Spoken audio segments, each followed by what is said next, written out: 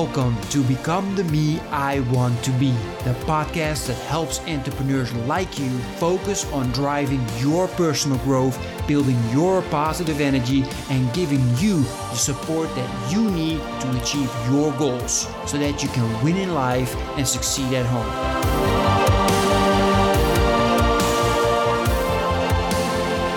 Hey, glad you're back. So sit back and get ready to listen to the second part of this interview that I had with Andy Cope. It is going to blow your mind.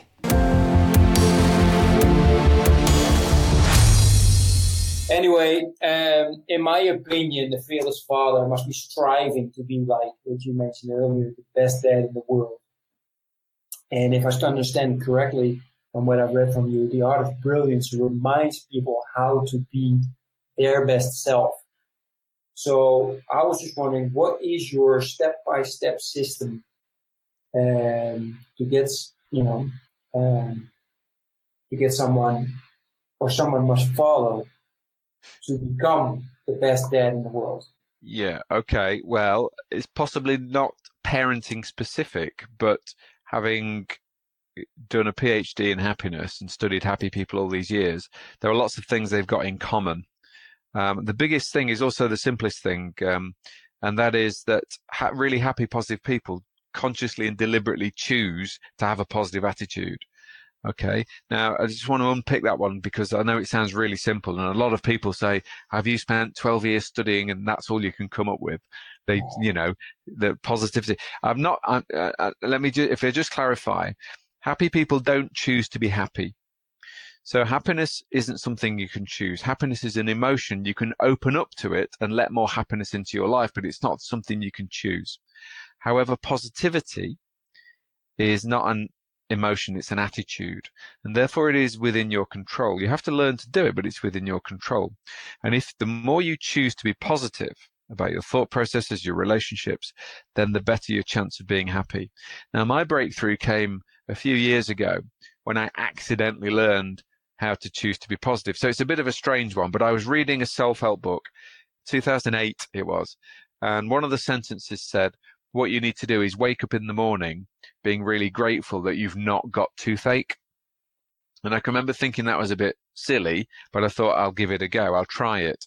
And so I didn't just do it once. I did every single day for a whole year. So 365 times, get out of bed, put some effort into getting out of bed and going, woohoo, no toothache. What a fantastic start to the day. You know, my teeth aren't hurting. I'm feeling great. So because I felt brilliant at 6 a.m. because my teeth aren't hurting, then when my kids came down for breakfast, I've got some music on, I'm dancing around, serving their breakfast with a smile. So my kids went off to school much happier in 2008 because Dad was happier because they caught my emotions. And I did that every single day. And I tell you what, I came alive. I woke up. I had the energy of two people. It wasn't just my relationships at home. My career took off. Everything in my life it was the best year of my life ever. So the next year, I thought, this is amazing. I've accidentally learned how to choose to be positive. So I thought, I'm going to keep it going, but I need to change it. So I changed it from toothache, kidneys. So I just changed the body part. So I would get out of bed the next year, give my kidneys a rub, or give my heart a feel and say, oh, kidneys are still working, heart's still beating. That's a good start to the day. And I tell you what, I know it sounds ridiculous. I don't have to do it anymore because it's normal. It's like ingrained in the thinking now. But I had to do that for about a year and a half. And I've still got the energy of two people. I feel amazing. And I would say that is, most people hit the snooze button and try and get another 9 minutes and 59 seconds of sleep before they drag themselves out of bed. And I used to do that as well. So what I'm really saying, it's not toothache and kidneys. It's those 4,000 weeks a game, right? I'm 51. I'm not very clever, but I'm clever enough to understand that one day I won't be able to get out of bed. So one day I'm going to be too ill or I'm going to be too old. So what positive psychology, and particularly the choice to be positive, has really taught me is that while I can get out of bed, I may as well get out of bed like I really want to, like I really mean it. And I know that doesn't sound like a big deal, but it is a big deal because most people are not doing that. Yeah, most people are going to come alive on Friday at 5 o'clock. Whereas I've decided to come alive on Monday at 6 a.m. Absolutely. Yeah, that's inspiring. I hope Well, it's people. gratitude, really, I suppose, just waking up, being alive. But most people don't wake up. If you let me give you a choice, Klaus. I'll give you £1 million or not be dead. What are you going to go for? I would go for not be dead. Yeah. Okay. Me too. But you don't have to think too hard about that. I'll go with not be dead. Thank you very much. So what that means is really, when you wake up tomorrow, you are a millionaire. Life is worth. I could give you £10 million or not be dead. You'll still go not be dead. Yeah. So what that means is waking up tomorrow is worth £10 million, 10 million euros, really. But we don't wake up thinking that. We wake up thinking the opposite. So what we have to do all the time is rethink the thinking. Absolutely, but the thing is there that nobody talks about death. Nobody thinks about it. It's like a bad subject. While I've been learning, and especially from the book that I've read, The 50th Law, with Robert Greene and 50 Cent, where he talks a lot about that. And it's like he flips it around. He uses it to energize himself and makes him live every single day to the max. Well, death is a very focusing thought. And I don't think most people are really scared of death. I think we're scared of not quite having lived such a brilliant life, of getting to the final moment and having regrets, or getting to the final moment and realizing that I wasn't a brilliant dad, or, that's the scary thing. So I think the best way to prepare for death is to have a brilliant life. Absolutely. Yeah, absolutely. Thanks for that. You mentioned earlier that, you're reading that book about children in the orphanage all dying because they didn't get any love. And I see it last year, and it's not about death, but it was very heartbreaking experience.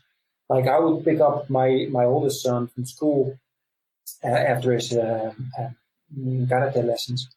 And there was always 5 minutes before he would come, there was always this girl, and I think she was like 11 or 12, something like that. She was an older girl.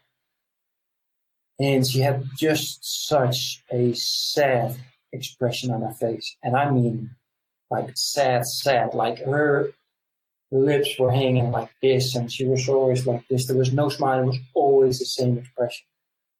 And I hope it was just because of that one lesson, but I actually saw her one time when I was walking the dogs, and she had the same expression. It just broke my heart every single time. Mate, the problem is these learned behaviours. If she's like that at age 5, she'll probably be like that at age 55. Exactly. But what I was wondering is, because I definitely do not want my kids to have any moment that they're like, well, they're going to have moments, but not like extended moments that they have such a face. So I'm just wondering, like, what could a father do to raise happy kids?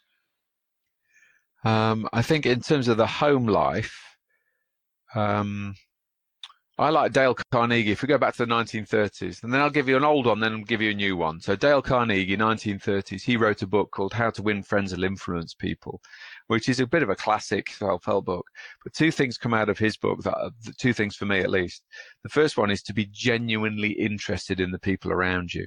And I mean genuinely interested. So taking that interest. So that's the 4-minute rule, really, and taking a great interest in your children. So when they come home from school, being insanely and intensely interested in what they've done. And the other one that he talks about in his book is to say nice things about people behind their back. So even when your children aren't there, or if you're just talking to one child, then saying nice things about the other child is a really powerful subconscious thing, because it gets back to the other child. So they will hear about it, but it's a really smart thing. It's a lot, once again, it's a lot cleverer than it sounds. My grandma used to say that if you haven't got anything nice to say about people, then don't say anything at all. And it turns out she's pretty right. So I would say keep your language really positive around your children. So be interested in what they're doing and say nice things behind their back. That's from the 1930s, and that still holds true as parenting today. And the more modern one is the Carol Dweck growth mindset. There's various theories around this. Essentially, positive and negative aren't equal. All right. So bad weighs more than good. So what that means is your brain is predisposed. Your brain is very good at noticing the bad things your children do. Your brain is very good at noticing the one bad driver that ruins your drive to work. Your brain is very good at noticing one angry customer which ruins your day, and it deletes all the good ones. And therefore, what that basically means is that you should be 3 times more positive than you are negative. So in your communication, not just with your children, but with your wife, with your work colleagues, so it's not 3 to 0, so you can be negative, but for every negative thing that you say, you should say 3 positives to counteract the negative. So 3 to 1, but that's the minimum. If your relationship at home dips below 2 to 1, then it will probably end in divorce. There's some really strong stats there. So so you've got to keep your language positive. The minimum is 3 to 1.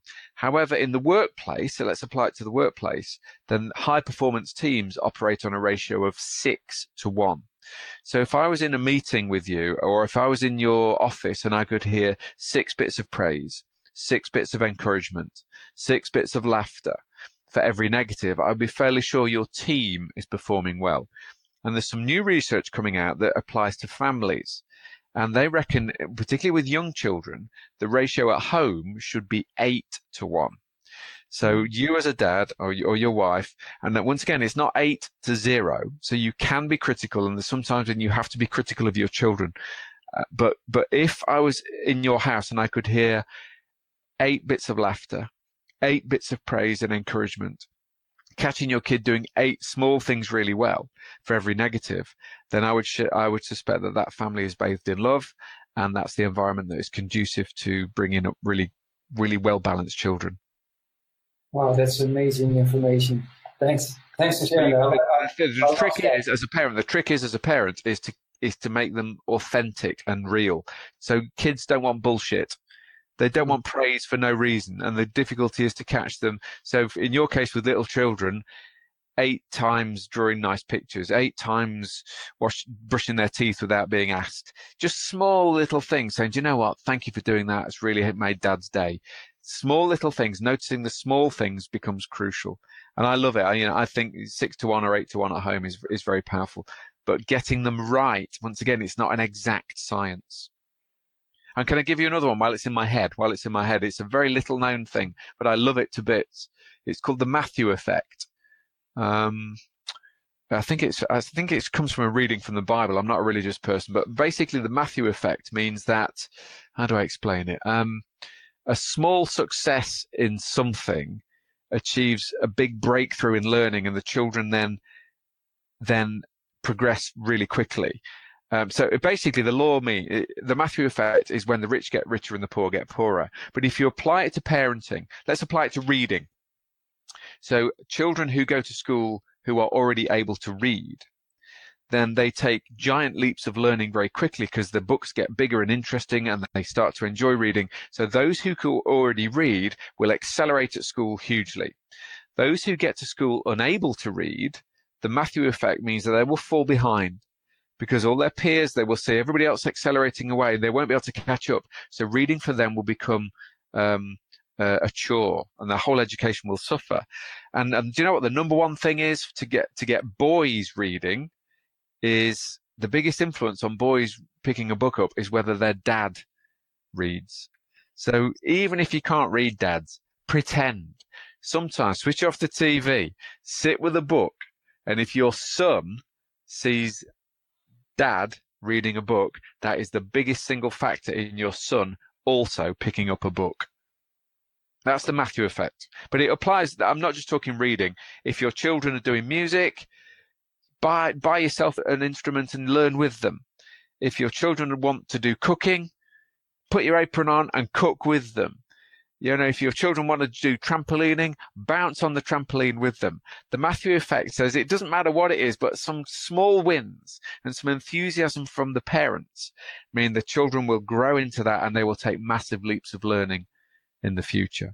But you've got to help them. You've got to join in. Joining in is the key, which you're already doing. I know that in your case, you're already doing it. I'm learning so much from this. I'm loving it. The funny thing is you mentioning, especially with boys, my parents, my father and my mother, they read so much. And I never did until like a year or 2 years ago.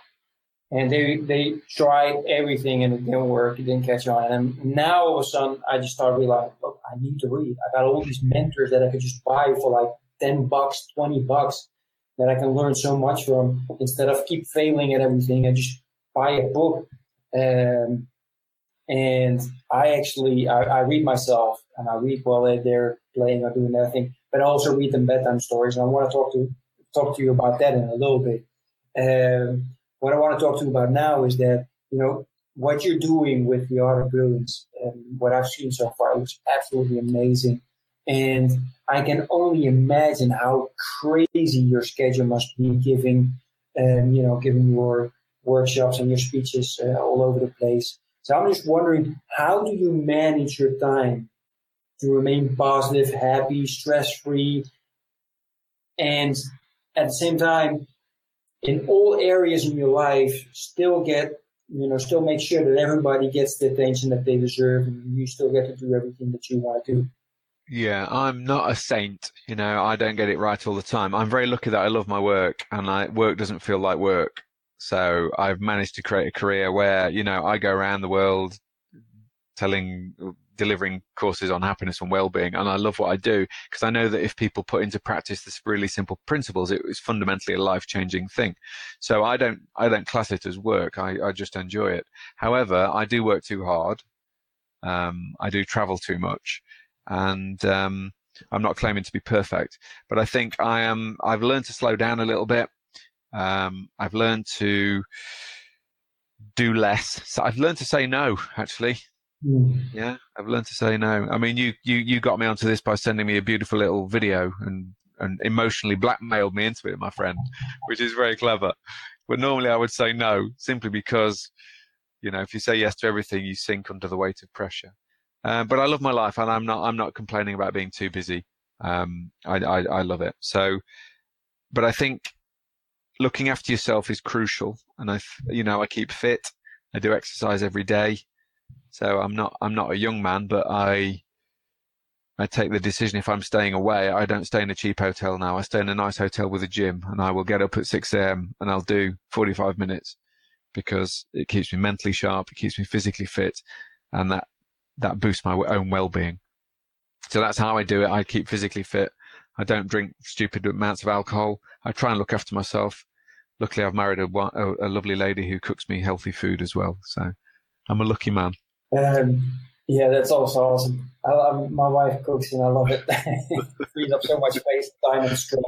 I think generally, do you know what? Females across the board are superheroes. Females are superheroes. And I think in most families, the mum is always the superhero. And I think in high performance families, it's the dad who also steps up to the plate. So I think in your case, then you've also taken a decision to be the best dad in the world, which is the best thing you can do for your children. But often it's the mum who is a superhero and the dad isn't. So this is the message to dads, to put your pants on the outside and step up to it, lads. Taking my kids to school and then watching other fathers and then watching their kids, it made me so sad. And I was like, I want to change. Like I felt all of a sudden like I want to change, and that's a different story. I'm not going to go into that because I want to use you for the time that you're here. But I just stepped up, and now I'm trying to inspire everybody else to do the same. Well, you're inspiring me, Clay. You're inspiring me for sure. Yeah. Do you know what? I've started to think about, positive psychology particularly. I've started to think about it like most people. Imagine you lived in an egg. Just go with this one. Imagine you lived in an egg. And a lot of people are living in the egg and being really busy making the egg comfortable and making the egg pretty and decorating the egg so it's nice and homely. And we're really busy making our eggs really, really comfortable. For me, positive psychology is about hatching out of the egg. It's about daring to transform into a better version of yourself. There's a whole world outside that egg that's there for everybody. It's a glorious world. But we got to be brave to take the step. And too many people are living their 4,000 weeks safely inside their comfort zones or their eggs. And I think what you're trying to do and what I'm trying to do is get people to hatch out into the brave new world, new thinking, new ways of doing things. And it's much more exciting when you've hatched. It's much more exciting outside of the egg. It really is. Well, that makes any sense. It makes sense in my head, but I don't know. No, I understand. What I would add is that you actually, once you're out of the egg, you grab the egg and throw it in the water, so you get that ripple effect of what. Hey, I like it. Yeah, are you aware of the ripple? Have you heard of the ripple effect, by the way? The fact your emotions are bigger than you. Can we cover that one? This is so big. Yeah, please share.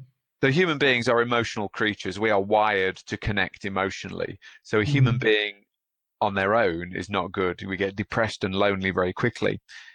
So what happens is we need other human beings for our mental well-being.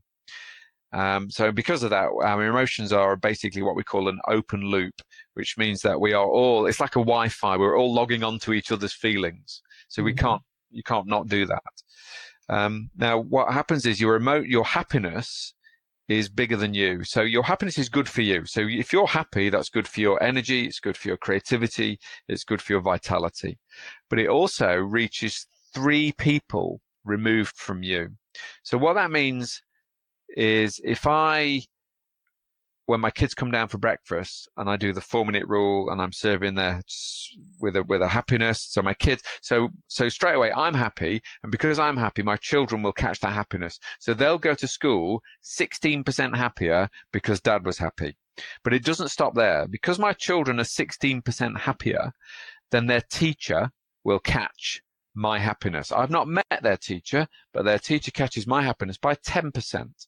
But it doesn't stop there either, because that teacher has had a happy day at school, goes home to her family have now caught my happiness by 6%. So I've not met the teacher, I've not met the teacher's family, and yet they are both benefiting from me doing the 4-minute rule over breakfast. And I think this contagious nature of emotion, the ripple effect, as you just called it, which is what I call it in my PhD, is such a big deal, because you create a happy family. That family then creates a happy street. That street then creates a happy community or a happy school. So I think that your happiness as a parent is almost your gift to the world. The fact that it's bigger than you makes it so, so important. Yeah, exactly. Negativity also spreads 3 degrees. Yeah. So you're having a bad day. Yeah. Which makes it a fantastic opportunity, but at the same time, a fantastic, I was going to pops in my head, obligation, but not obligation, but responsibility. No, it's a good word. It's a good word. It's almost a responsibility. I don't want to it's too heavy if you say it's your moral duty to be happy, because that's too much pressure. But you need to understand that when you're having a bad day, that doesn't just impact on your children, that impacts on their friends and their friends' friends as well. Okay. Yeah. So we're creating a ripple everywhere we go. Now think of how many people you meet over your 4,000 weeks. You can create a tsunami of positivity if you decide to go for it. Yeah. Wow.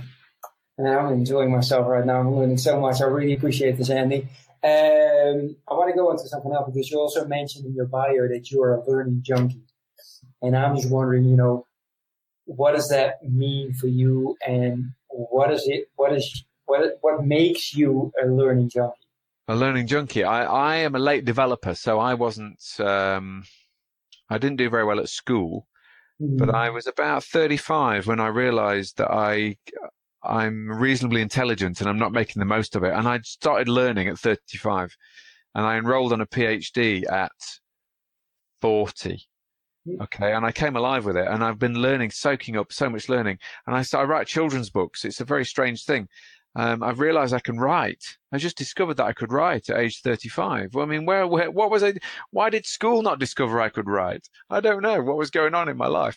So I came alive, really. So my learning, I just learn everything. I don't read novels anymore. I read personal development. I read academic papers. I watch TED Talks. I listen to podcasts every moment. So I travel a lot. I'm in a car sometimes 4 or 5 hours a day going up and down the country. Podcast, learning, audiobooks all the time. I absolutely love it. Absolutely love it. And I'm hoping that'll continue forever, as long as my brain can keep soaking up these messages. Well, according to Anthony Robbins, that's the most important thing. Like, if we keep learning, we keep progressing, we keep living. If not, then we just wither away and we die. So I'm glad you also brought up that the fact that you write children's stories. I absolutely love reading my kids' bedtime stories. I make it I have an evening routine that I try to always follow. And of course, with the live interviews at this time, it's going to be a little difficult. But you've written children's books, as I mentioned before. Can you tell us a little bit more about the books that you've written and why it's so important to read to our children, and how it can improve the experience for my kids? So now I let them choose. I choose a book and then I read. But what can I do extra when I'm reading? That's why I'm a little selfish sometimes. We're back to the Matthew effect. I write a series called Spy Dog and Spy Cat. So basically my stories are, it's like a James Bond character, but it's a dog and a cat. And it's secret undercover agent. So my dog is an MI5 agent undercover as a family pet. So that's the story. However, what I really love reading bedtime stories to my children, but for a while, for a few years, I read them badly. I was too busy, so I had too many emails to do. So I would always read the bedtime story really quickly. And in fact, you can test me on the story. I've got no idea what's in the story because I wasn't really listening. I was just reading it really quickly to get it finished, to get back to the emails. And then I had this epiphany moment where I decided, how would the best dad in the world read tonight's story? A very, very simple question. How would the best dad in the world read it? And I already knew the answer. I just hadn't been doing it. So I thought, okay, what I'm going to do tonight is I'm going to read it like the best dad in the world. And the answer's obvious. So I got the book off the bedside table. I opened the page, my son got all snuggled up, and I read him a story. And the baddie had a baddie voice. The goodie had a goodie voice. The action came alive. The funny bits were really funny. We didn't miss any of it out. I was disappointed to get to the end, and I turned the page over and left it on a cliffhanger. Dun, dun, dun. What's going to happen tomorrow night? Yes, put the book on the bedside table. 7-second hug.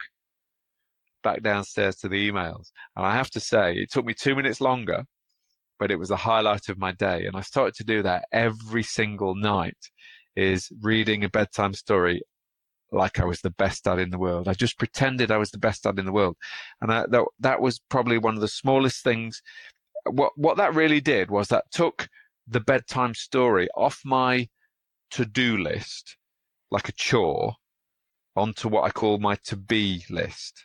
So who am I being while I'm reading that story? That's the question. So all the time, it's less about what you're doing and more about who are you being while you're doing it. So yeah, just read read the bedtime story like the author wanted it read. It's simple. Comes alive. I like the to-be list. That's very powerful. But it's also magical moments, mate. You spending 10 minutes reading a bedtime story to your children. Go back to the Matthew effect, right? Your children are excited about books. They're going to be learning to read really quickly. They're going to go to school. They'll be able to read. Everything accelerates. So all the time, we're back to the same thing. You're the role model. You're instilling good habits in your children early, and that will set them up for the rest of their lives. Exactly. Great. Well, that was perfect. We'll end with that. I was wondering, how can fathers get in touch with you if they want to learn more from you, or if they have some more questions in regards to the amazing amount of value and information you've shared with us in this hour? How can they do that? Well, we are www.artofbrilliance.co.uk, or we've got a whole series of books out there on emotional intelligence and the art of being brilliant and shine and happiness. If you just put Andy Cope into Amazon, I'm sure my name will crop up. And I know you're in Spain, so they're available in Spanish as well, some of my books. So we are in multilingual. So yeah, just drop me an email, andy@artofbrilliance.co.uk, or follow me on Twitter @beingbrilliant. Excellent. Great. Well, thank you very much. I really appreciate it. To everybody, I hope you have blown away and has learned as much as I have. I got my whole notebook full of notes that I'm going to start implementing actually right now. I wish everybody best of luck. Bye-bye. Cheers, boss.